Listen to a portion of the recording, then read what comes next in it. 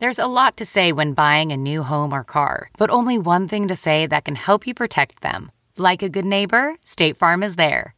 And just like that, a State Farm agent will be there to help you choose the coverage you need, no matter where you are in life. When you need coverage options, your State Farm agent is there to help, on the phone or in person. Like a good neighbor, State Farm is there. Most weight loss plans are one size fits all, not taking into account each person's individual needs. Noom is built for your psychology and your biology, meeting you where you are.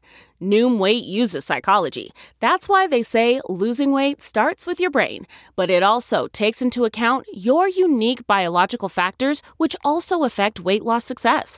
The program helps you understand the science behind your eating choices and why you have cravings.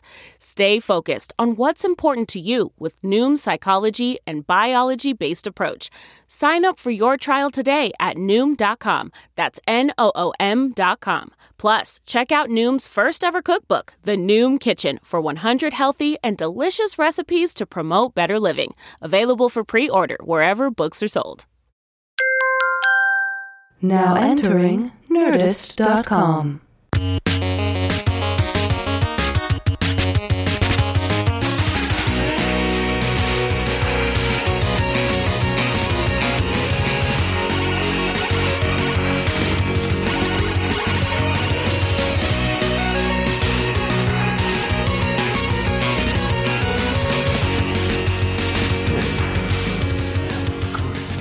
We are? Yeah. There's no, we just jump right in here. Of course. Is this light over here weird that no one can see who's listening? It just feels like it's casting an immense amount of light on this side, but then... It's cool. It's artistic. It's Lynchian. It is? Sure. Well, that's how I try to make all my hotel visits Lynchian. I've dragged out... Now, I keep wanting to pronounce your last name the Italian way. Please do. Scagliati. Oh, precious. No one pronounces it that romantically. And it's actually a long O, if I'm going to get nitpicky. Scagliori. But, yes, correct. That's nice. The G is silent. That's kind of... that's the catchphrase I'm trying to enact. The G is silent? It's actually on the back of the business cards I just had made. Is that going to be your album cover when you do the album? Maybe. When you open for Hole? When I open for Hole. You're going to see Hole tonight. I'm going to see Courtney Love live! That's amazing. And the great thing about seeing Courtney Love live is you don't even have to see her play music. She is just entertaining if you just see her live. Exactly. Well, and that's why I'm going. I'm going for the freak show. I mean, it's 50-50, right? It can either be a really entertaining train wreck, or it can be a terrifying train wreck. Either way, whatever kind of train wreck it's going to be, it's going to be amazing. I'm so excited. I know I told you the story the other night, but there weren't a lot of podcast listeners. But when I worked at the MTV Video Music Awards one year and I saw her rehearse with Hole, she wanted to just start rehearsing, but they hadn't hooked everything up yet. And so they were trying as fast as they could, but she would count off. This was her way of trying to get them to work faster. She'd go, 1, 2, 3, 4, and there wouldn't be any sound. I am so pumped. She got a little bit of, I think it was... and the sky was made with... Ooh, Violet. It was Violet. Oof. And so she got the first couple notes out and no sound, of course. They were hooking it up. And she goes, 1, 2, 3, fucking 4! And then Eric Erlandson was like, Courtney, they're trying to hook this up. Like, he was very sweet. Like, clearly, he was like an abuse wife, or almost like he was going, she's really very nice, you guys. And then she turns to him like it's his fault, and she goes, shut up, Eric, you can't even play guitar. It was mind-blowing. I'm in love. Yeah, it was mind-blowing. I'm just waiting for more classic quotes I can tuck into my scrapbook and cherish forever. I'm sure you saw the Nick Broomfield thing, right? Did you see the Kurt and Courtney documentary? I haven't. He basically tries to... My impression of it was that, he kind of tries to imply that she might have been involved in... That it was not a suicide, it was a murder. I mean, like, he basically... Ooh, touchy. Just kind of like, well, this wasn't investigated, and this one... But, he goes back and talks to her family and pulls out this timeline that she wrote when she was young.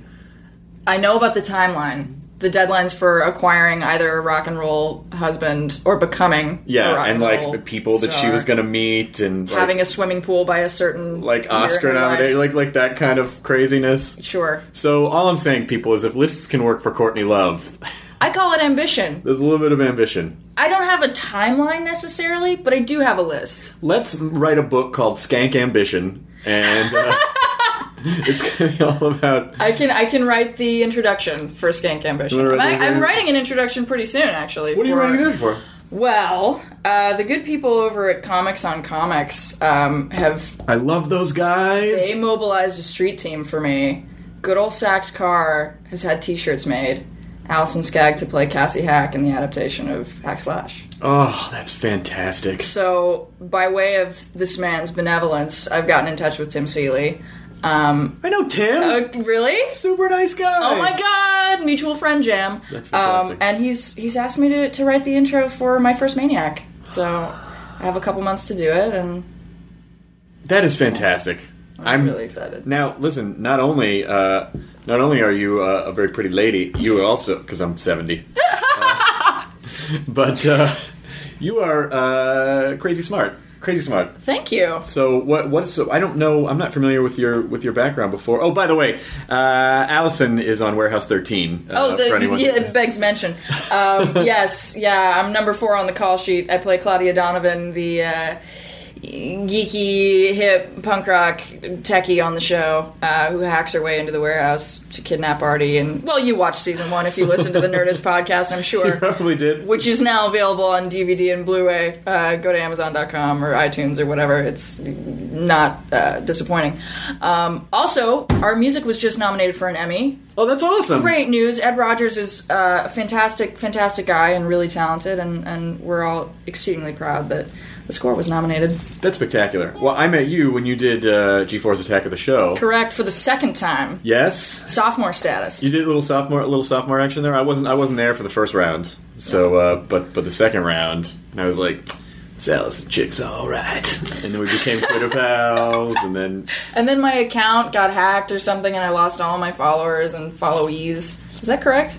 Oh, your account got hacked? Or a virus or something, so I had to restart it. But I'm almost up to 6,000 now. And the fact that 6,000 people want to subscribe to my thoughts on a daily basis is terrifying to me. It's only going to go up from here, Skag. It's only going to go up from here. Mm-hmm. Soak it up. Warehouse 13's on Sci-Fi. A lot of people were angry that Sci-Fi changed the name to SYFY, but it makes sense. You can't trademark SCI-FI. It's a genre. It's a broad, sweeping genre. You can't trademark. No one got fucking mad when Def Leppard misspelled Def Leppard. Correct. I mean, leopards were, incorrectly signing to other Def Leppards. After that, how to spell it. But other than that, no one gave a shit. No one gave a shit. Yeah, the rebranding was cause for a lot of jokage, but, the fact of the matter is that not all the programming on Sci-Fi is science fiction anymore. I mean, like, our show has elements of science fiction, but it's also, more than anything, a comedy. Mm-hmm. It has the thrills and chills of your run-of-the-mill sci-fi show, but it's also got this great chemistry between our two leads, Eddie McClintock and Joanne Kelly, and Sci-Fi did a really, really smart thing by hiring a showrunner who has no interest in sci-fi and is a straight comedy guy. Mm-hmm. He believes that Jack Kenny, by the way, I love you, Jack. Thank you for hiring me. And thank you for listening, Jack. Jack Kenny believes that all the best shows are family shows, and I didn't really connect with what a family show we are until we premiered last week, and Eddie and I did this live online chat with apparently like over 700 people logged on to chat with us. And I just threw the question out there at the end, like, how old's everybody? Who are you watching with, loved ones? Who are you, alone, your dog? I don't know. We got everyone from age 11 to 66. That sounds like a board game. Their age is 11 to 66. Yes. That's your show. It is, yeah. I like that Sci-Fi. You're right. It's not science fiction anymore. It's science fact. We have proven that 3-ton piranha can jump out of the ocean and attack a man. So I did not expect that I'd have to give my opinion on the set of monster movies. Listen, I have to tell you, I'm a fan of those because here's why. I used to watch creature features when I was a kid. Sure. You got so excited when some like crappy creature feature film would come on. Yeah, and it was just part of the fun of it. So I am totally on board. They don't have to make fucking X-Men every Saturday night. Correct. You know, just some fun. No, they can make Sharktopus. The shark with a pussy? I don't know what it is. The shark with an octopus that predicts the soccer championships. There you go. There's soccer going on right now? I don't know. Believe me, I don't. The only reason I know is because there's just, clusters of Latino gentlemen around televisions in Los Angeles cheering, and that's the only way that I know that there's soccer. And lots of jerseys hanging from randomly erected kiosks. Yeah. I've found. Or you see some other country's flag on the antenna of a car that's honking while it's driving around the city. They're like, well, my team won. I guess I better let everyone know in horn fashion, and then so they just drive around and honk at people. I have no connection to sports whatever. I'm sports tarded. I don't understand it. When dudes try to connect with me in that way, they're like, "You see the fucking game today?" I'm like, No, I plugged in this awesome microphone that looks like a lethal weapon. Oh yeah, that's the Zoom H4n. That's what I start talking about. Oh, I didn't record that on the Zoom H4n. You can actually record in WAV formats, but at this point I'm going to record in MP3 128-bit. Very exciting. Where? Allison, come back! Door slams. So you've been up here in Toronto. We're actually in Toronto. We are. This is a location Nerdist podcast. It is a location, yeah. I'm up here performing at the festival. You're up here shooting Warehouse 13. Where are you guys in the season? We are shooting the 11th episode in our 13-episode sequence. We've had to shoot out of order a lot just due to scheduling and, locations coming available at different times and scripts being ready at different times. So we're shooting the finale, and then we'll shoot number 11, and then we'll shoot our standalone Christmas episode. Yep. That's awesome. I'm really excited. It's my understanding I'll be decorating the warehouse. Really? Yeah, because it's Claudia's first time having a Christmas with a family. Yep, that was... Promised myself I wouldn't cry. I mean, you took your cue so perfectly. I think you need to be in the Christmas episode. I should be in the Christmas episode. I should be in the Christmas... Listen, the only way I'm ever going to get on any kind of theatrical show is if someone says, do you want to be on this? I'm not... I hate auditioning for stuff. I literally just stopped. Auditioning is inhumane. How long have you been doing the acting thing? I knew as a toddler that I wanted to be a performer, even though I didn't know what it was. Mm-hmm. But my mom caught me doing a Bill Cosby impression for my pool man and realized that an outlet needed to be found for this before the neighbors started whispering. Now it sounds... I don't want to dig too deeply into that, and I'm just trying to walk on eggshells here, but that sounded like something inappropriate was happening. What are you doing with my daughter? Oh, it was just Bill Cosby. No, it was probably me going, in the Jello pudding, my wife Camille. So I don't know. Oh God, I don't even do it anymore. Why did Eddie McClintock's Bill Cosby impression is much better than mine, but started acting in school plays and community theater when I was a little kid, and then tried it out professionally in Los Angeles when I was 11. So I've grown up reading breakdowns and thinking in stereotypes. Let me All right, so that's my friend over there. She's smart, funny, but with an edge. Yep, correct. And also devastatingly attractive. Correct. I feel like a good storyline for Warehouse 13 is you go on to some covert government website that is hidden with a Bill Cosby video, and something happens and it fries your brain and you think you're Bill Cosby for most of the episode. And then you could do your... I was just here in the warehouse and the building device, and then the other part of it is you don't understand computers, like it because you think you're Bill Cosby, sure, and he doesn't understand computers. He understands pudding. He sure does. So you always try to bring it back to pudding every time. Well, the computer won't work. Have we tried some pudding? Worst Bill Cosby impression I've ever heard. It's really good, actually. I dig you, Hardwick, but really, really bad. Well, I guess I could understand that. Oh, wait, it's just getting worse. Now it's a cowboy from Dallas all of a sudden. Yep. Well, Bill spent some time down south, and you know how you just absorb the accent of wherever you are. Now, see, you were just doing a very superficial Bill Cosby accent. I was actually delving into some very deep character work with geography. You went method with it. Yeah. I'm impressed. Yeah. I'm impressed. I went really method with a role in a TV show called Mental a while ago, playing a girl who was born a boy and at the top of the episode tries to commit suicide. I'm not going to go mental on something like that. Or rather, I'm not going to go method on something. That was a Freudian slip. I meant to say I'm not going to go method, and I said I'm not going to go mental. So I just revealed that I went seriously mental. What do you are you an actor who are you one of those, you're not one of those people who are like, you have to call me my character name? No. You can just turn it on and off. Yeah, I mean, it depends on the situation. If I've got a scene where I need to get to some deep emotion, I'll have my quiet time in the corner of the set to get myself into whatever place I need to be. Mm-hmm. But when a scene is banter between myself and Saul Rubinek, who plays Artie, that's just us. Mm-hmm. I mean, they can kind of roll whenever. We bicker like two people who have been working in a top-secret government warehouse for 30 years, even though I'm not quite 20. Wait, in life or on the show? In life. Really? Mm-hmm. How old are you? I'm 19. I'll be 20 in September. I didn't know that. Well, how old did you think I was?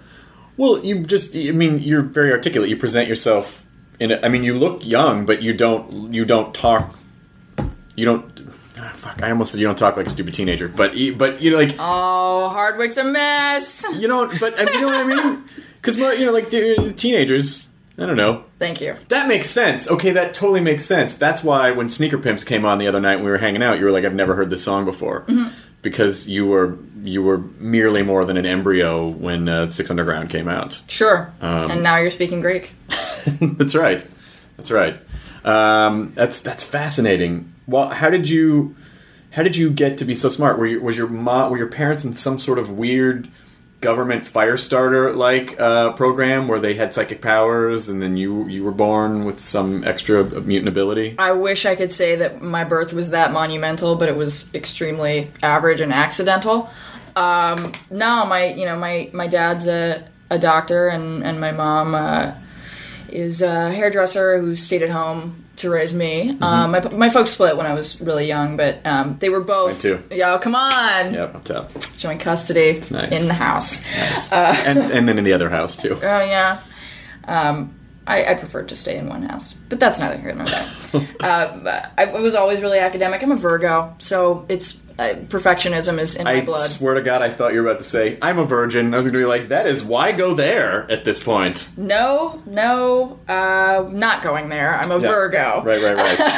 That's just where I thought. Sometimes you project ahead where you think people are going to go with that. That's where I thought you were going to go. Right. I'm sorry about that. So, on the other track... Mm-hmm. We'll take care of this in post. Fantastic. We're not going to cut this in post. Asshole. So I was always really academic. I'm the kind of person who, when I commit to going after something, I'm going to do it until it's dead. So I got into ballet when I was 3 and did that 8 years until I had to quit to come out to Los Angeles. So school has just always been something that I applied myself to and enjoyed. Mm-hmm. And I don't know. You tell me that I'm mature and articulate, and I've conditioned myself living in Los Angeles not to take a compliment. So so I have to kind of go, oh, thank you, that's very nice, and then catalog it and run away and go into my den of self-hatred. I feel like I've just tried to embrace the not taking a compliment thing. So, for instance, here, pay me a compliment. This is just what I do, rather than go through the whole rigmarole anymore. About you or about whatever, just any kind of compliment. That shirt is dope. You're fucking stupid. See, that's what I like to... Because ultimately that's, when someone says... Nice. I know people like that. You don't know what you're talking about. Yeah. I wish I had that much focus when I was your age. I really do. I didn't know what the fuck... I knew kind of what I wanted to do, but I didn't have any... I certainly wasn't driven like you are. Well, yeah, I guess I have drive, but there's that quote that says that the coolest people still don't know what they want to do at 40. Mm-hmm. So for all the drive and ambition I have, my tastes do tend to vacillate as well. So one day I'll be all about pursuing hack slash or whatever project it is, and the next day I'll pick up my guitar and play it all day long and just figure out what songs I can cover, and the next day pick up a book and go, I just want to read this. I want to read this. I want to do nothing else. And you play guitar too. You know what? You should be in some kind of reboot of Josie and the Pussycats where they're fucking badass. I would love to do that. That would be amazing. Right now I'm campaigning for an undercover punk rock episode in season 3. Mm-hmm. Because obviously Pete and Mike are Secret Service agents. They can't go undercover in a girl band. Nope. Why, you ask? Warehouse 13 need to do a girl band plot. It's television. You can write a million different ways that could happen. There's an artifact. How are you guys going to make the You Turning Into Bill Cosby episode happen? You're just going to sit down and write it. That's how. It's true. It's true. That man has to have an artifact on him somehow. My pitch for next season, and who knows what they'll do, but I'd love for us to have an artifact somehow associated with 1970s punk rock. So, like, the stage door of CBGB's could be the artifact. You walk in, you never come out, you're stuck in 1977. Do you kind of wish you were in that era? Oh, I was totally born in the wrong decade. I mean, I was born in 1990. Don't cry. And I'm not gonna cry. How can I cry when I can't even catch my breath? No, he's hyperventilating. And I'm kind of just now discovering all the music of the 90s. Like, I started with, like, Bob Dylan in my early teens. Classic 90s artist. Of course. Yeah. When he came around in 92, I was like, this Dylan guy, he's really got something. Oh, you gotta get the really early stuff. What? And Pink Floyd. It would be funny if you were like, yeah, so when I discovered Dylan in the 90s, I was like, wow, this Jacob Dylan's really great. Oh, you're talking about the Wallflowers. Yeah, because I asked you, wait, you said you just bought a bunch of music the other day. Mm-hmm. What'd you buy? I'm on a 90s kick. I bought Nirvana Unplugged in New York. Fantastic album. I bought... This is off our first record. Most people don't know it. I bought Holes, Pretty on the Inside, and well, she's pretty somewhere. Oh, God. What? And Holes, or Courtney Loves America's Sweetheart solo album, which I hear is, like, unlistenable, but I can't wait. And the new Born Ruffians, because I love me some indie rock. I'm not familiar with that band.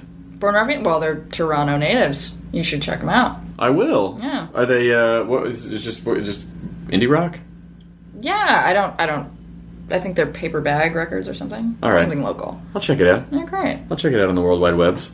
Yeah. What other music do you like? That's like asking a librarian what kind of books they like. I tend to, like, immerse myself in a certain movement. Mm-hmm. So I love late 70s punk rock, but I also love 80s new wave. It's funny now that people, when you ask them what kind of music they like, it's just because people's tastes are so eclectic, they revert to telling you what kind of music they don't like. Yeah. Because then it just means, like, well, I don't like contemporary country music, and I'm not a fan of klezmer, but everything else, right? Everything else. I hate that. That doesn't tell me anything. It's like, what's on your shuffle right now? You're the iPod generation there, it's true. Allison. It's true. I remember a time when we had to go check out reel-to-reels at the library. Right after I asked the librarian what book she liked, she got real mad.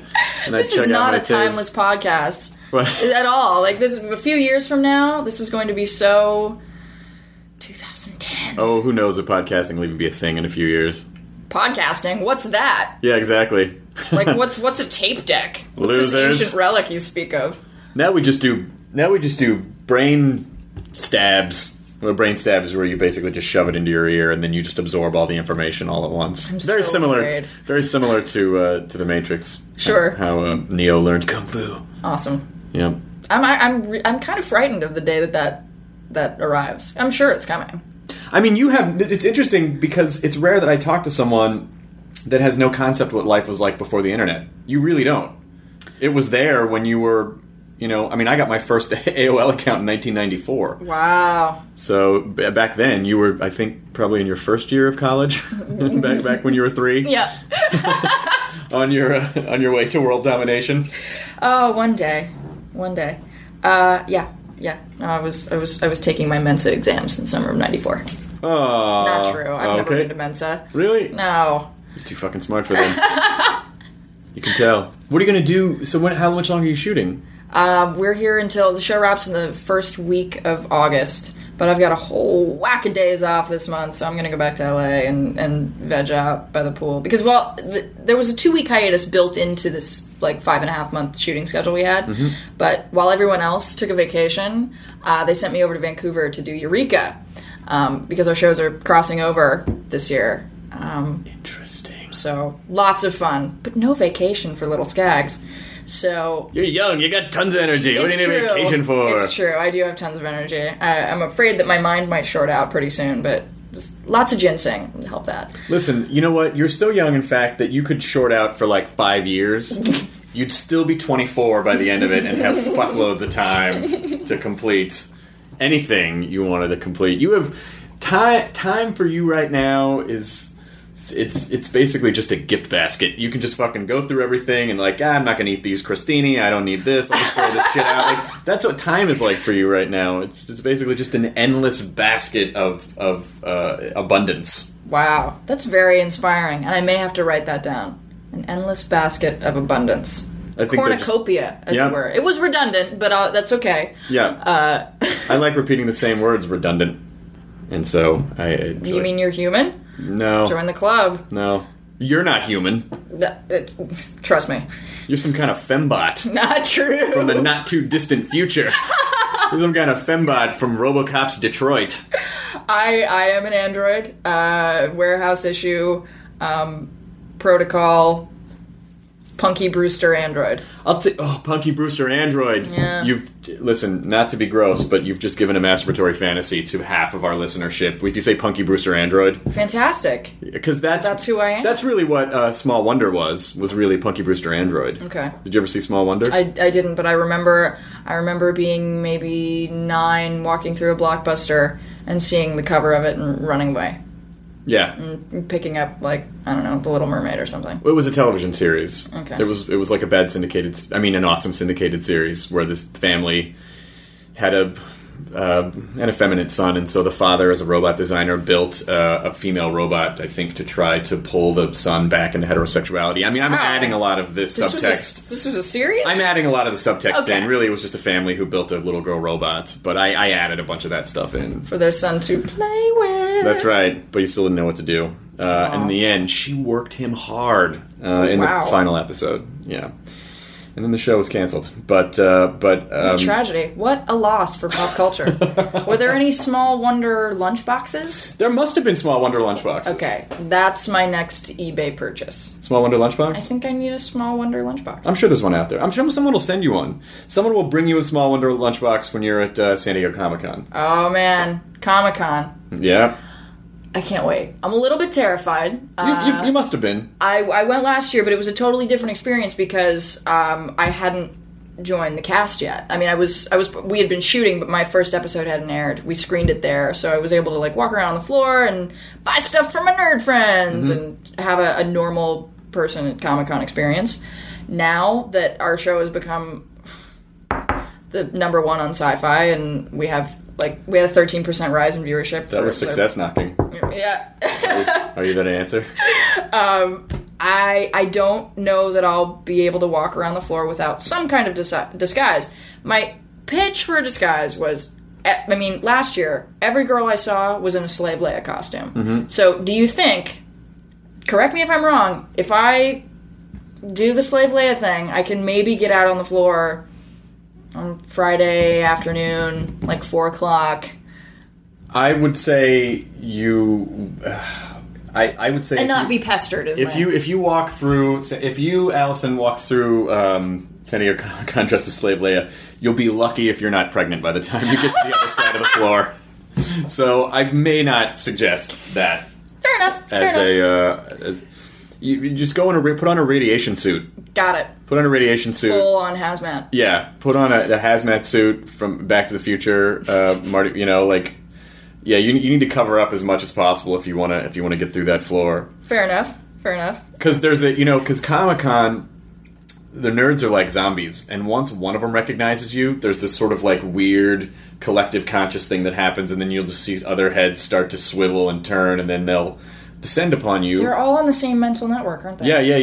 Yeah. So they when one guy starts to get the pit sweat, they all start with the pit sweat. I love it. I think it's so much fun. I mean, there's a certain point when you're kind of being like jammed in between people. Sure, crowds aren't fun, but yeah, I love Comic-Con too. Crowds are not fun, but for the most part, most of the people at Comic-Con are so nice and sweet, and they're like they're, a lot of them are damaged inside like we are, so everyone's first reaction is just to apologize. Like, oh my God, I'm sorry. Yeah, no, I know. I'm so surprised whenever a convention comes up and says, I'm sorry. What are you talking about? I'm here for you. What did you like the show? What's your favorite episode? I love it. I think it's adorable and so healthy.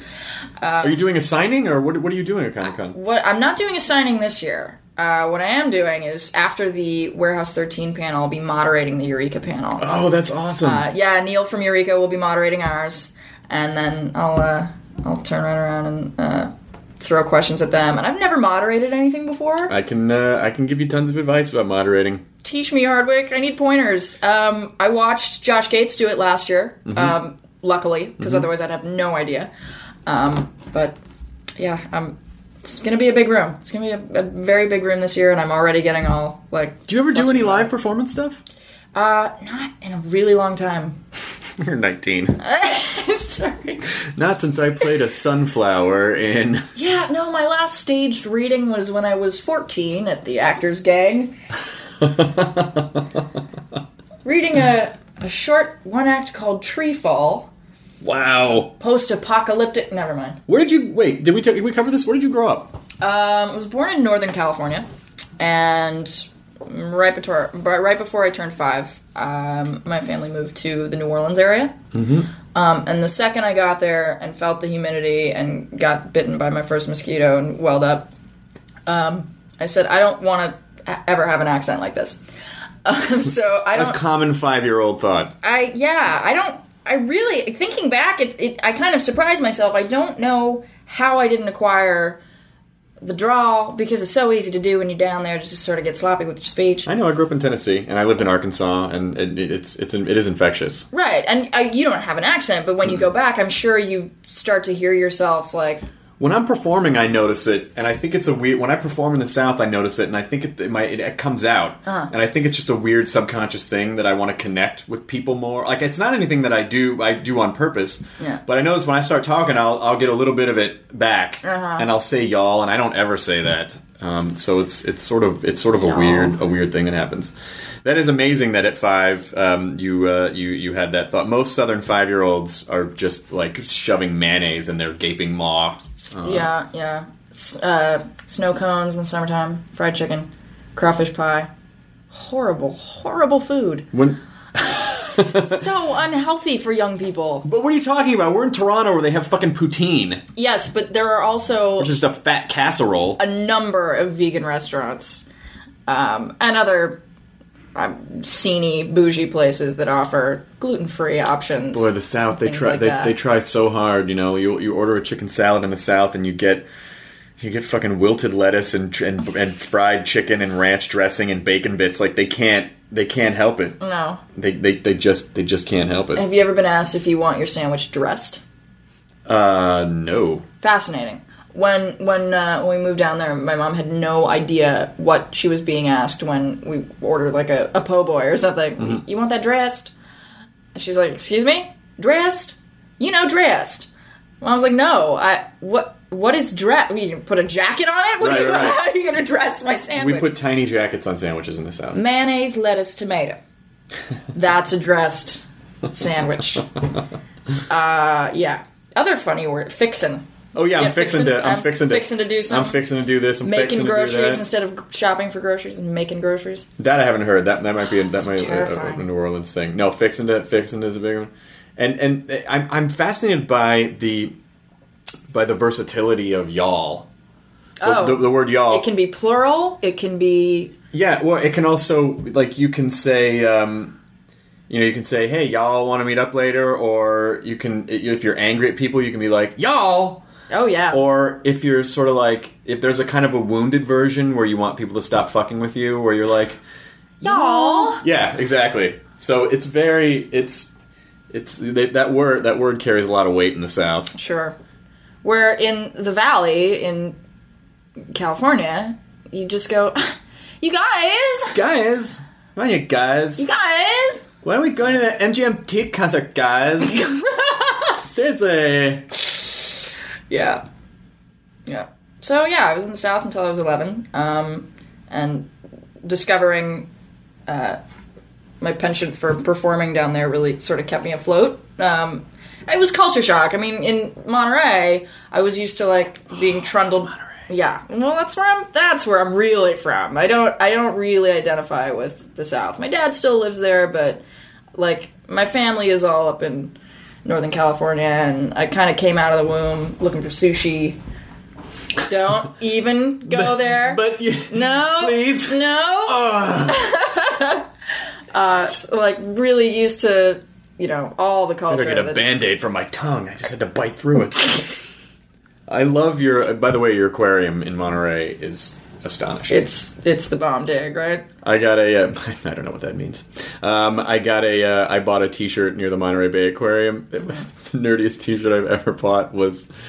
I don't even know if this is nerdy. This is just sad. It was an otter shirt. It had an otter on it. Awesome. But it said it was Harry Otter. Hairy, Harry Otter, and it was just this otter with these glasses and a lightning scar on his forehead. That's like big dog level nerdy. Well, it's pretty bad, but I did buy it, and it was one of those purchases that I never. Every time I'd pull it out and be like, "Today's the day, Harry Otter." Not feeling it. Not feeling it. A few decades from now, that shirt will be awesome. When like Harry Potter is a thing of early part of the century. Yeah. And ironic T-shirts are still in, because when will vintage ironic T-shirts ever go out? Right. I hope never, for my sake. Right. When Daniel Radcliffe starts looking like Mel Smith, or you don't know who that is. He's a British actor. Awesome. And he's not in good shape. Okay. He's a fine, hilarious yet portly gentleman. When Daniel Radcliffe is old enough to play Dumbledore. Yes. That's when that shirt will be cool. That's fantastic. I wonder if they'll ever. You think they'll reboot Harry Potter in like 20 years? I hope not. Leave it alone. They're already rebooting fucking Spider-Man. Why wouldn't they? I know. Well, they're rebooting Girl with the Dragon Tattoo, and it's less than. I mean, that movie, the American movie's in the works, and the second installment is just now coming out. The second Swedish installment. Man, they can't waste any time. It's that the companies are just so scrambling to get people's attention, so they're just going for the heaviest branded entertainment they can find, even if that means like we're just going to remake this title over and over and over again. I'll bet we'll have one day 5 versions of the same movie being made at the same time. That would be amazing. Do you want to do anything besides? Do you want to? I'm sure you must write. You must want to write a book at some point, or you must want to write a screenplay or something. I want to do it all. It's when I'm on set, I tend to pay a lot of attention to the camera operators and the DP, because I'm fascinated with how lighting a scene can change the entire tone of it. And we shoot with red cameras, which are, when they malfunction, which is often. We call it a red moment.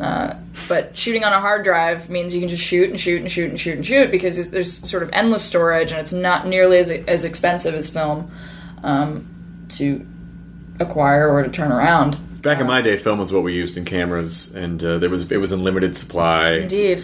And you could only get like a take. Yeah. You're like, well, we're out of film now. Yeah. Back when you actually rehearsed. Yeah, but you kids now, you just have everything in ones and zeros. It's true. But yeah, I want to learn how to do everything. I want to get to the point where I can, where if I find a book or a short story or something that I think would be a great vehicle for me, I want to develop it. Like, I want to either adapt it or produce it or get to the point where I'm directing at some point. I've befriended the camera department enough that I think they'll let me operate a camera on second unit in season 3. Maybe. Really? Maybe. That's pretty snazzy. I'm hoping. This is fascinating. So, what's your? Do you have a Courtney Love written plan down somewhere? Like, I'm so fascinated to know what your process is. God, I try to stay busy as much as possible. I don't have the Courtney Love timeline, which is maybe what scares me. But I'm kind of insatiable when it comes to when it comes to working, when it comes to creating. Well, the other thing about Courtney Love's timeline is that when you read farther, it actually says fall into a disgusting horror volcano. So it's amazing that she actually is making that part happen as well. Yeah. She's really, that's ambition. That is nothing but ambition. Definition of Machiavellian tendencies. I think a lot of people would benefit from from however it is that you're able to do all that. I stay busy all the time. I'm not 100% sure that's a good thing. I always feel like it's because I'm running from something, but I don't know what that is. Oh, me too. But that's the artist's curse, right? It's like I am the piece of shit at the center of the universe. You are the piece of shit at the center of your universe. Something is going to go wrong if we're not constantly creating something. No, I know you did. You do yoga. Yes. Did you said vinyasa? Vinyasa, indeed. Is that the like 110 degree? Hell's to the no. Look at me. I weigh about 2 pounds. I have a feeling that if I tried to invert myself and then stand up in a 95-degree room, I'd fall over and pass out. Okay. No, I have not tried hot yoga because I'm afraid of it. And I also don't like to sweat. Yeah. But in this humidity, it's kind of hard not to. So I think part of the reason why we stay really busy is because maybe we don't want to be left alone with our thoughts. Yes. I mean, like, we just don't want the... Such bad news. Because if you're focusing on external things so much, you can keep the forces from turning inward. The voices don't talk to me when I'm playing a character. No, that's her talking. That's the character talking. It's not me. And then if I'm not practicing guitar, I hear the voices. I don't want to hear the voices. So how's yoga been for you? It's been great. It's I'm pretty flexible, so that's Right. the easy part. Yeah. What was What? that? Nothing. What are you talking about? Yeah, no, I like a few classes back, I surprised myself and like sprang up into the air with my toe hooked in my hand, and I was like, standing side split, whatever the hell it's called. I did not know I could do that, but it's not easy. Like I think, having done ballet for 8 years, my balance is pretty good. I'm pretty flexible, but you try holding the airplane pose for a minute and a half, or a shoulder stand for 2 minutes. No, I've done yoga before. It is hard because you don't. Yeah, exactly. You're not. There's a certain. I mean, your body, your muscles have to function to keep you in that position. Yeah, and it fucking hurts. Yes, after a while, it burns, and it hurts a lot more when you're not 19. It hurts a lot more when you get a little older. I'm 22. Yes, of course. Yeah. Well, that's why I'm doing it now, so that when I get to the ripe old age of 22, I'm not limping over to Starbucks. I gotta tell you something. I think you're gonna be all right, Allison. I think you're gonna be A-okay. I try really hard. I just try. Listen, it's not great now, but it's gonna get better. Like, what did that mean? Yeah. Do you do that thing where do you hyperanalyze everything? Oh, of to course. Death? Well, this person said this, so I said this, so that must mean. Do you do apology texts afterwards where you write and go, well, remember how I said that thing and I didn't mean that thing and I hope that didn't offend you, and the other person is like, well, I'm too busy thinking about myself. I don't remember what you were talking about. I don't do the apology text because I'm so terrified of seeming uncool, which I realize is really uncool. But yes, I do this super analyzing thing, and the perfect example of that was when we were back on season 2. It was the first episode. It was like the first scene that Saul and I were shooting back from the hiatus, and it was this sort of sentimental scene where he really connects with me, like as a father figure, and I get a little emotional. It's a cute scene, and afterwards he said it's like falling off a log, isn't it? And I kind of half smiled, and I went, what does that mean? What does that mean? Falling off a log, that's painful, that's mindless. There's nothing positive about falling off a log. And I think he saw the sort of bafflement and sadness on my face. He went, that's a good thing, Allison. Falling off a log is easy. It's easy. Yeah. I went, oh, sorry. I'd never heard that expression. You've never heard falling off a log? I'm 19, Saul. Oh, go do your yoga. Boy, you just reminded me of it. You just reminded me of an amazing story that I saw 2 Christmases ago. I was at a Christmas party, and this isn't me just talking about myself. This ties into what you just said. Okay. I was at a Christmas party, and there was like a 3-year-old at the party, and it was at this guy's place who was a trainer, so he had some exercise equipment out, and there was a medicine ball. And so the little boy, the 3-year-old boy, went to pick up this medicine ball, and he went to hoist it up, but of course it's a medicine ball, so it's very heavy. And in that child's mind, balls are not heavy. No. They're light, and you can throw and play with them. And so when he went to pick it up and it was heavy, it fucking blew his mind wide open. Like, he just started screaming at it. And the moment where you could see that in this human being's life, the periphery of his worldview was an episteme widens. shift. Yeah, it was just in that simple moment of like realizing that not all balls are heavy. He just learned like a universal truth, and it was the most amazing thing. I laughed, of course, but the bubble was burst. But the bubble was burst. God damn it, balls are sometimes heavy. When he gets a little older, his balls will be heavy. And that's preparing us for that day. Indeed. They used to be buoyant. Now I have to Velcro them. What are we talking about now? I don't know. What are you talking about?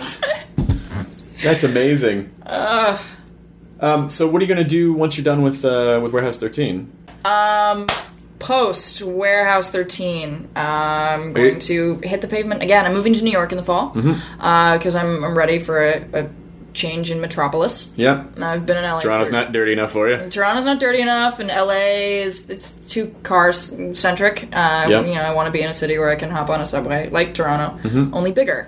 You can hop on a subway in Los Angeles, but it really just takes you downtown, and no one goes there. And you know what? I did that recently. As an aside, I did that the last time I was in LA. My friend Phil's movie premiered at the LA Film Festival, and it was silly to drive all the way down there and fight traffic when I could just take the subway. And on the way back, I'd gotten on the wrong train, so I had to go back and change. And as I'm waiting to get onto the right train, there's this guy who just looked like a dirty hippie from Venice, like really attractive dude. Was it Sean Penn? It's funny. He looked like he would have sounded like Sean Penn's character in Fast Times at Ridgemont High. Okay. He was like very Aryan, much like yourself. Oh yes. He was all like just tan and blue-eyed and blonde and gorgeous, like these dirty dreads. Like myself. Yeah, exactly. I was like, dreads. all right, Foxy. So I got on the train, and he swooped right in after me with his personal grocery cart with a comforter in it. And I just kind of sat there, and like, I'm in a short dress, feeling uncomfortable, and the voice that came out of him was so wrong for this individual. He said, "Let me ask you a question, my friend. Have you ever smoked crack?" And I just looked at him for long enough to grasp that was the sound that this face made. Yeah. And said, no. And he nodded. It's easier than falling off a log. And then he opened his mouth again and said, "Let me ask you a question, my friend. Have you ever smoked crack?" I looked at him again. I said, "No." And then he did it a third time. I know you love redundancy. We've already covered that. He did it a third time. And I kept, the only reason I kept sitting there was because I thought that each time he'd ask me a different drug. Like, maybe he'd say smack, or maybe he'd say dope. But he didn't. He said crack all three times. And the third time I just looked at him and smiled. And he smiled back, and I thought, there's a person in there. I can see Jeff Spicoli or whoever you are.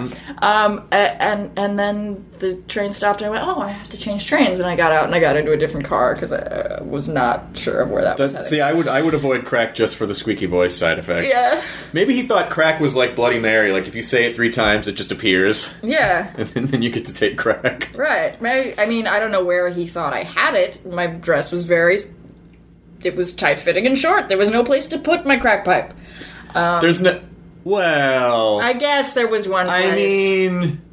But that's not sanitary. Really want to be... No, I don't carry it there. Have you ever... I actually, when I was just out of college, I was going to go to this party, and this girl... I was talking to this girl, and she was like, yeah... And she mentioned there was going to be crack at the party, but it was so casually thrown into everything else, she might as well have said, corn chips. But she was like, yeah, it's gonna be a fun party. You know, there's gonna be like, there's gonna be like vodka and beer. There's gonna be some pot, crack, wine. It was like, what? Really blasé. What? thrown in Yeah, with really, everything else. just threw it in with everything else. That reminds me of Boogie Nights when that tiny little anorexic thing gets out of the limo with. Oh yeah. And she's, pardon me, do you have any Coke at this party? And Burt Reynolds is like, oh, it's no bigger than a minute, are you? Shy as a butterfly. Oh, I love Boogie Nights. It's a good movie. Yeah. Anyway, so after Warehouse 13, I'm going to move to New York and hit the pavement there. That's nice. But I do want to say one thing about downtown LA. Which is a lot of people don't go there, but it is a very cool part of Los Angeles. There's actually a tremendous amount of culture there. Sure. Lots of museums, lots of crackheads. What were you doing when you were going down there? My friend Phil Flores just premiered his movie The Wheeler Boys at the Los Angeles Film Festival, and it was awesome. Yeah? Really, really proud of my friend. I've known him for several years. I met him when he was going to USC for film, and he got this movie made by way of a contest sponsored by Film Independent and Netflix, and went through this whole rigmarole to get it. I mean, like, submitted his screenplay that he'd adapted from a short story, and produced a trailer for consideration with 9 other trailers, and his one, and his movie is spectacular. Is it available anywhere? I believe you can stream it on Netflix, although I may be wrong.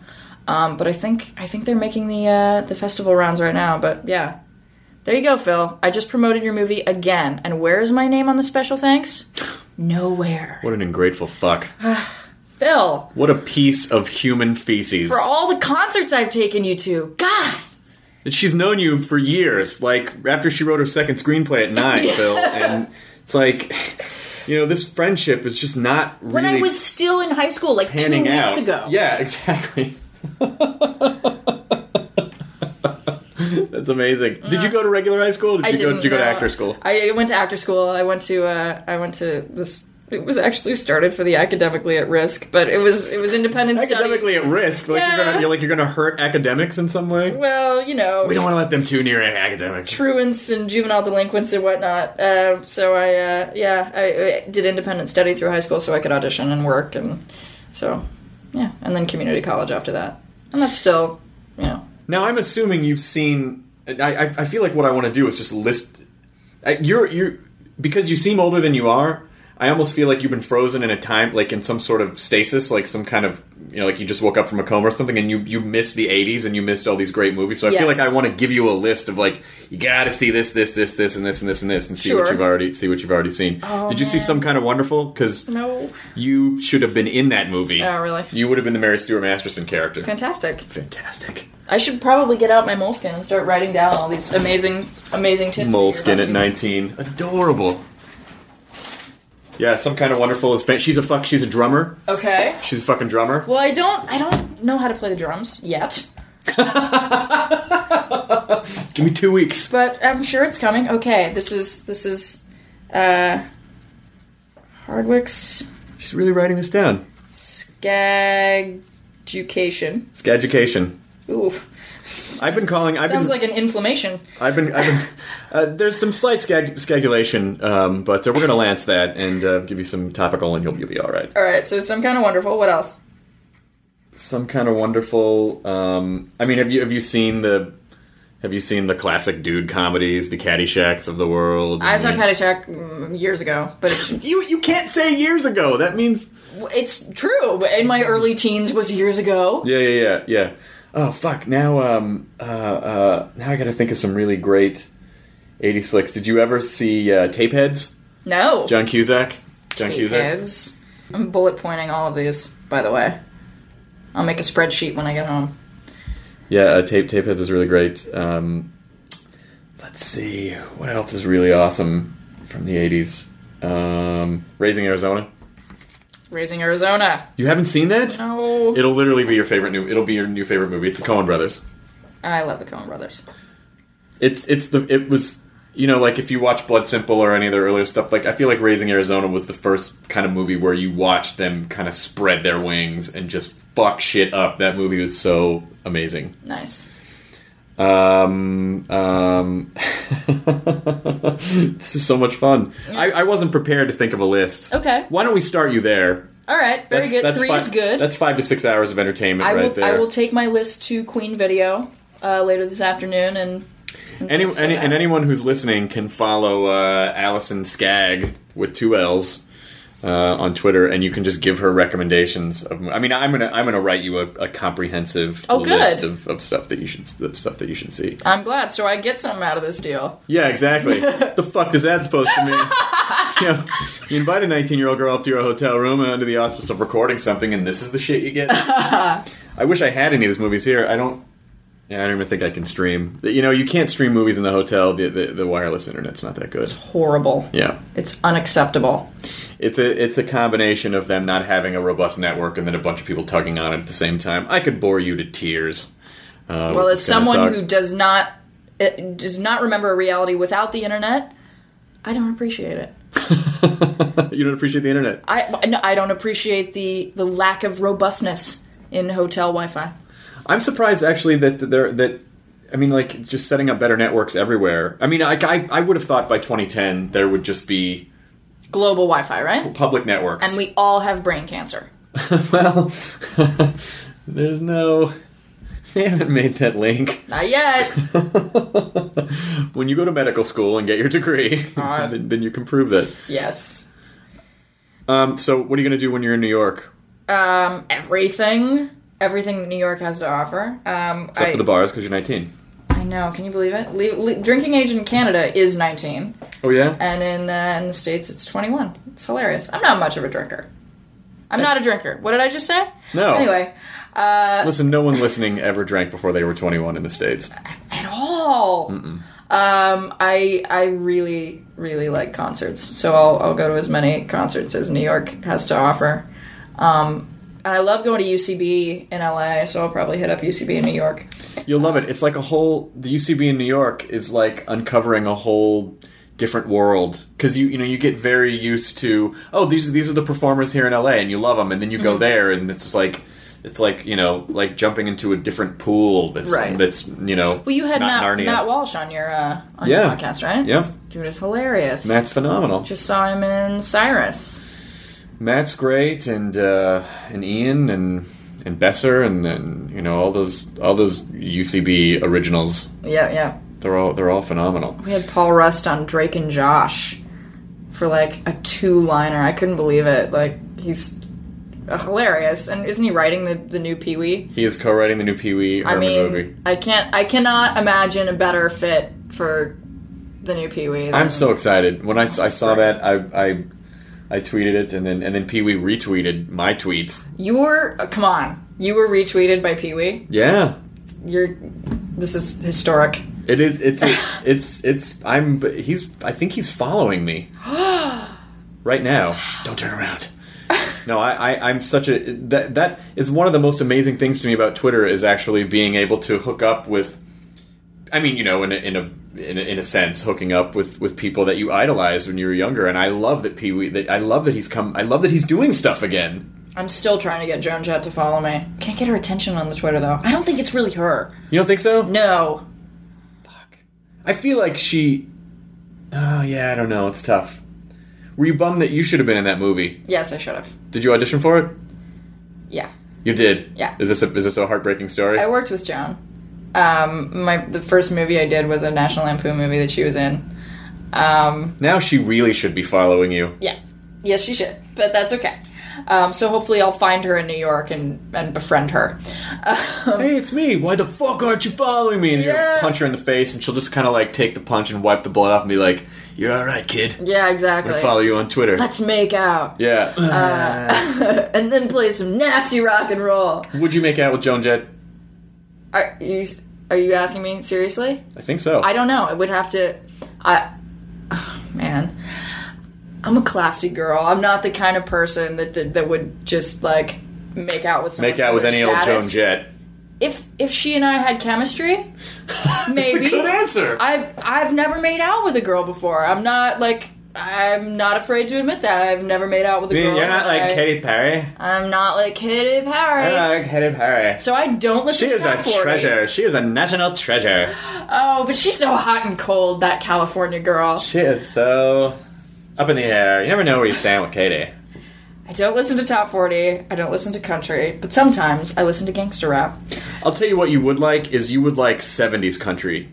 You would love 70s country and earlier. Yeah. Because I love Johnny Cash. So, like, that whole world, I'm down with. yeah, but you'd love like old Hank Williams, I think. Yes. Not really knowing you that well, I'm going to tell you that you would love old Hank Williams. Certainly. You would love like Ray Price and getting into the 70s, like Waylon Jennings. There was a weird kind of funk influence that hit country, and it got a little really dirty and greasy in the 70s. Nice. So I think, I'm gonna have to just fill your brain with a bunch of just weird media. Yes, please do. I will. Please do. I'm a pop culture hound.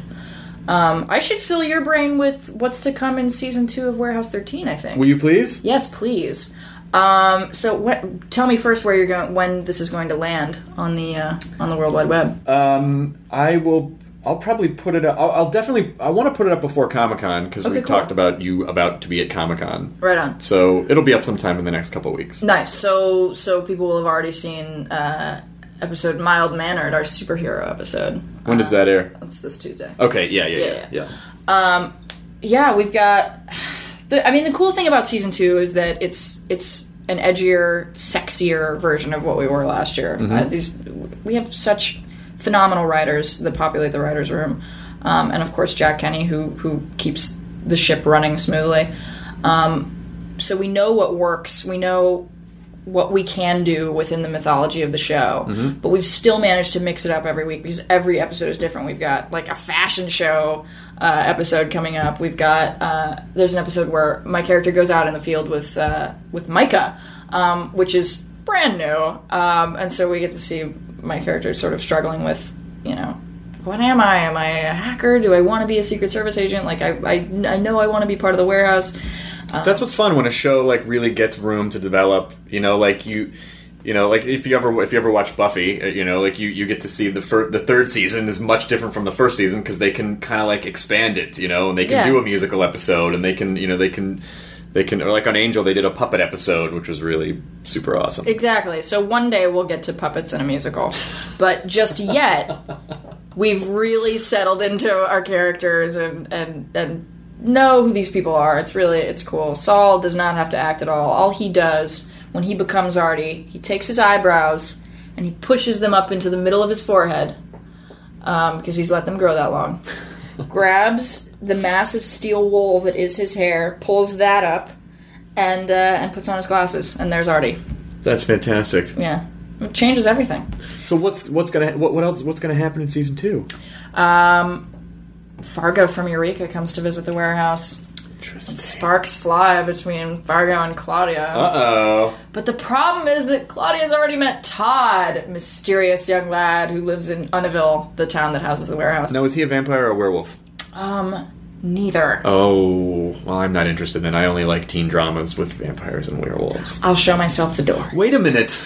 My good friend Nolan Funk. I kind of got everything that I wanted this season. I lobbied for a Eureka crossover, boys to make out with, and at least a couple scenes where I wield a weapon. I got all of that. Well, you should lobby for Joan Jett. I should lobby for Joan Jett. Oh man, I should lobby for a lot of things. You should be a lobbyist. Are you someone who, like, when you get stuff, or is it more about the process of wanting stuff for you, or when you get it, are you genuinely like, oh, I can relax for a second because I did get that thing I wanted? No. As soon as I get the job or I have something coming up, I have performance anxiety. Like, oh god, I'm so excited to do this now. I hope I don't choke. I had nightmares over the hiatus between season 1 and season 2, where I'd be on set, the cameras were rolling, they slated the scene, yelled action, and I went, I don't know my lines. Oh my god, I have no idea what this scene is. I don't know what I'm saying. I don't know where I am. I'm sorry, I have to stop. And that was like the most... I had it like 4 times over the course of the hiatus. So, but that never happened. No, that never happens. Because I'm compulsive about being prepared. That's fantastic. Yeah. Man, I knew a lot of actor kids when I was growing up, and they all just didn't seem to give a shit about anything. But that's probably a bad example because now they're all really famous. So, listen, your way is going to work as well, though. Hopefully. That's my point. Yeah. So season 2, we've got this crossover, and the crossovers are great. Fargo's reason for being at the warehouse is to update the computer system, which of course has to go awry. But long distance relationships will never work. Fargo's West Coast, Claudia's East Coast, world traveler. Yeah, but story of my life. The internet, baby. Webcam. FaceTime. That's not. I can't hold a webcam. You can. It's just weird. It's really weird. Yeah. What else? I don't want to give you any spoilers, but there's so much cool stuff. I listened to a little bit of your Ozzy podcast. Oh, you did? Ozzy Osbourne's amp is an artifact. We have it in the warehouse. Along with Jimi Hendrix's guitar, a time machine of sorts. What? It might be a super spoiler, but if that's all I tell you, that's all. Wait. It's fine. Oh my god, my mind is racing. Okay. Well, there you go. Chew on that for a while. I will. What else do we have? We have Man Ray's camera. Oh, that's awesome. Dope. Do they have to get permission from these people before they do they go to the estate of Jimi Hendrix and be like, "Hey, we want to say that this is guitar. Is that okay, or can you just do that?" I think that's public domain. Okay. I think we try to select things that are pretty accessible and not too expensive. Mm-hmm. Last year we had Edgar Allan Poe's pen and notebook, which is my favorite because anything that you write with that pen manifests. Uh-huh. So my go-to line for that is, if I had this pen, I would write my multi-million-dollar movie contract, and then it would just happen, and I wouldn't have to be as OCD as I am. That's right. The way you'd get it, and then you'd still be OCD. Sure. Yeah. The slippery slope with that is I want more Edgar Allan Poe pens, and then there'd be... I wish for infinite wishes. Yes. Yep. Oh, no. You always wish for infinite wishes. That's what you're supposed to wish for. It's true. Do you think you're going to have Chris Hardwick's Singled Out gas station hosting shirt? Singled Out was a show on in the mid-'90s when you were very young. Indeed. And I wore sometimes a lot of gas station shirts, as men would do, as young men would do in the mid-'90s. Proud of you. I'm sure it's a relic, and I'm sure that it's been imbued with your... Snark. With your snark. Mm-hmm. So it's in the snark section. I'm sure there's got to be like a stand-up comedy section in the warehouse. It's endless. It's like, I feel like the warehouse is a small version of the universe that we live in, and it's just the floor plan is constantly expanding. It's underground, so who knows how far it could go. There are vaults and sectors that we discover in every episode that I didn't know about. So there's kind of endless possibilities with that show. Well, I'm thrilled that you agreed to come do this podcast. And we have to give a shout out to our mutual friend JP Manu. Word up, JP, for getting us together up here in Toronto. Yes, so nice. I've known JP forever. He was on your show as well. I met JP when I was 13 on my third pilot. I just realized after we've been talking for an hour that this podcast is going to make me sound like such an overachieving douchebag. No, but that's okay because I am an overachieving douchebag. It's not at all. Listen, there's a difference between someone who says a lot of stuff because they're trying to sound cool, and you can tell when it's actually an organic part of someone's personality. Yeah. And I think the douchebagginess just comes in when the poser thing is added, which is not you. So I don't think it comes off douchey at all. I think it's impressive. It makes me jealous. Oh, yay. It makes me jealous that when I was 19, I was in college and not, I really want to do comedy, but I'm afraid to do comedy, and college is admirable. I fully support getting your education. Yeah, it's admirable. It is, and it is, of course. But you can educate yourself in very specific ways now that we have the internet and all information available at any given second. I was in a fraternity for like a semester. Ooh. I got out though. Oh, good for you. Yeah. I'm so I didn't rape anyone, so that was good. And how lucky for me. You weren't even born yet. No, it's true. I was merely an inkling. That's right. I wasn't even an inkling. Nope. In my mother's mind. Nope. You were just, it could have been your dad came home after a hard... You ever think about how you were conceived? Like, no one ever thinks about, like, I try really hard not to think about how I was conceived. You don't know if it was just like let's just get this over with, or, hey, we're in the car and it's sexy, or just like, well, it's sex night. Like, you don't even know what the circumstances were surrounding the conception. I do, though. That's the sad thing. You do? I do. You know, I've just realized we have a little bit more time in the podcast. Oh.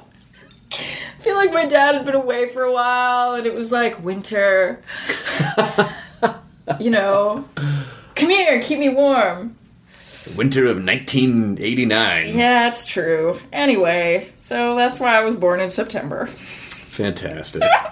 Well, it has been such a pleasure to have you on the podcast, and I hope you had fun. I did. This was the most like random stream of consciousness interview I've ever done, and I'm really glad. That's all normally it is. It's like, what can you tell us about season 2? Oh. What can we expect out of your character? Which is really great, but like having to repeat the same sort of sound bites over and over gets really old. So yay, Nerdist randomness. Do you have just do you just have like 3 or 4 just regular answers to throw at me? Yeah. The sexy, edgy show, mixing it up every week.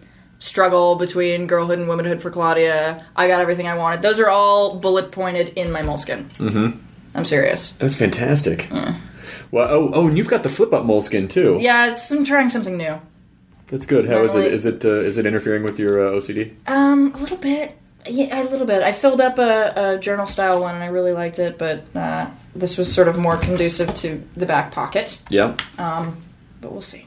Excellent. Well, I'll see you. I mean, we'll see you at Comic-Con. Yes, indeed. And other people can see you doing the Eureka panel at Comic-Con. They can also watch Warehouse 13.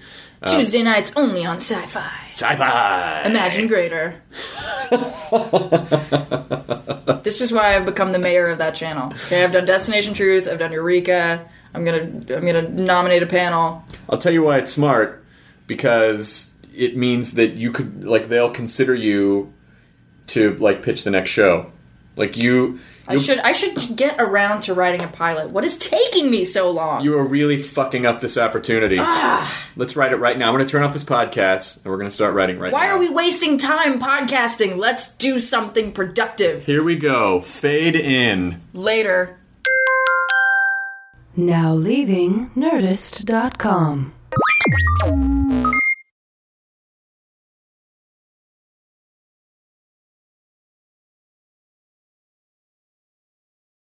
One, 2, 3, 4.